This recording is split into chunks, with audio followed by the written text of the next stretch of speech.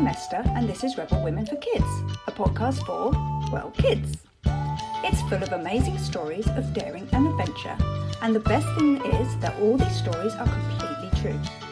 And even though this is a podcast for kids, we think your grown-ups might quite enjoy it too. So pull up a seat together, get comfortable, and we'll begin.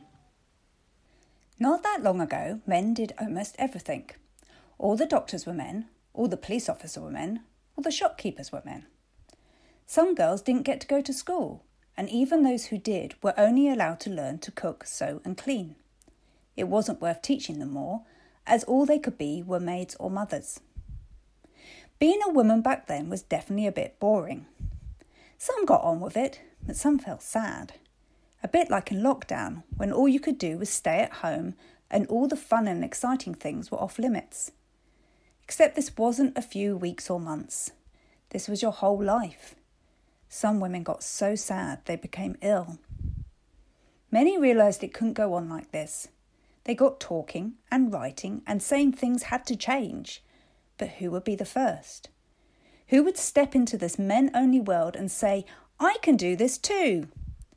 It would have to be a brave woman, because the men liked it their way, and they weren't about to move over easily. Take Elizabeth Garrett Anderson. Do you remember her from last month's episode? She was the first woman in the country to qualify as a doctor. She wasn't allowed in the classes with the men, so she had to sneak in. When the men found out, they had her thrown out. Imagine how embarrassing that must have felt. Frustrating too, because she could do everything the men did. Another woman who made history by becoming the first was Mary Anning.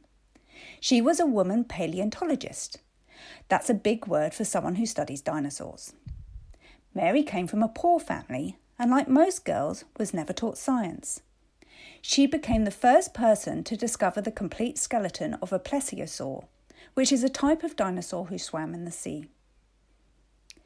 In 1930, Amy Johnson became the first woman to fly by herself from London to Australia. Flying wasn't like it is today. It took her a month to get there, and she did the whole thing in a little one-seater open-roof plane she called Jason.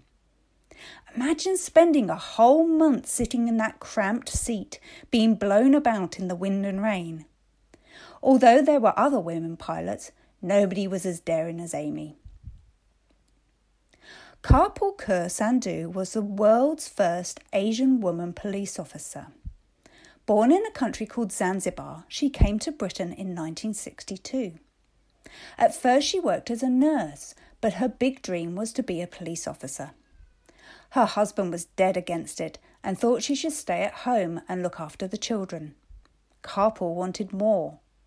So she applied and was accepted in the London Metropolitan Police Force, working right here in Walthamstow. The police chief said she was a great member of the team. She provided a link between communities as she spoke languages the other police officers didn't. Karpal's husband was not happy. When he found out, he packed his bags and left, taking their children with him. When Karpal refused to quit the job she loved, he came back with a knife and stabbed her. Despite the sad end to the story, Karpal was an inspiration to many. She opened doors, and today there are thousands of women serving as police officers, all thanks to Karpal. In 1976, Mary Joy Langdon became the first woman firefighter. And in 1979, Margaret Thatcher became the first woman Prime Minister. In 1987, Diane Abbott became the first black woman MP, and in 1991, Helen Sharman became the first British woman in space. How far women have come from sitting at home and sewing to going into actual space. It's now accepted that women can and will do almost anything, but there are still some fighting for their turn. In 2015, Claire Birkinshaw became the first transgender woman to become a head teacher. A transgender woman is someone who was born a man but felt they were in the wrong body, so became a woman. A few years later, Laverne Cox was the first transgender woman on the cover of a British magazine. There are so many pioneering women to celebrate. Have a look in your activity pack to explore some more. If you don't have a pack yet, you can download one online. See the show notes for details.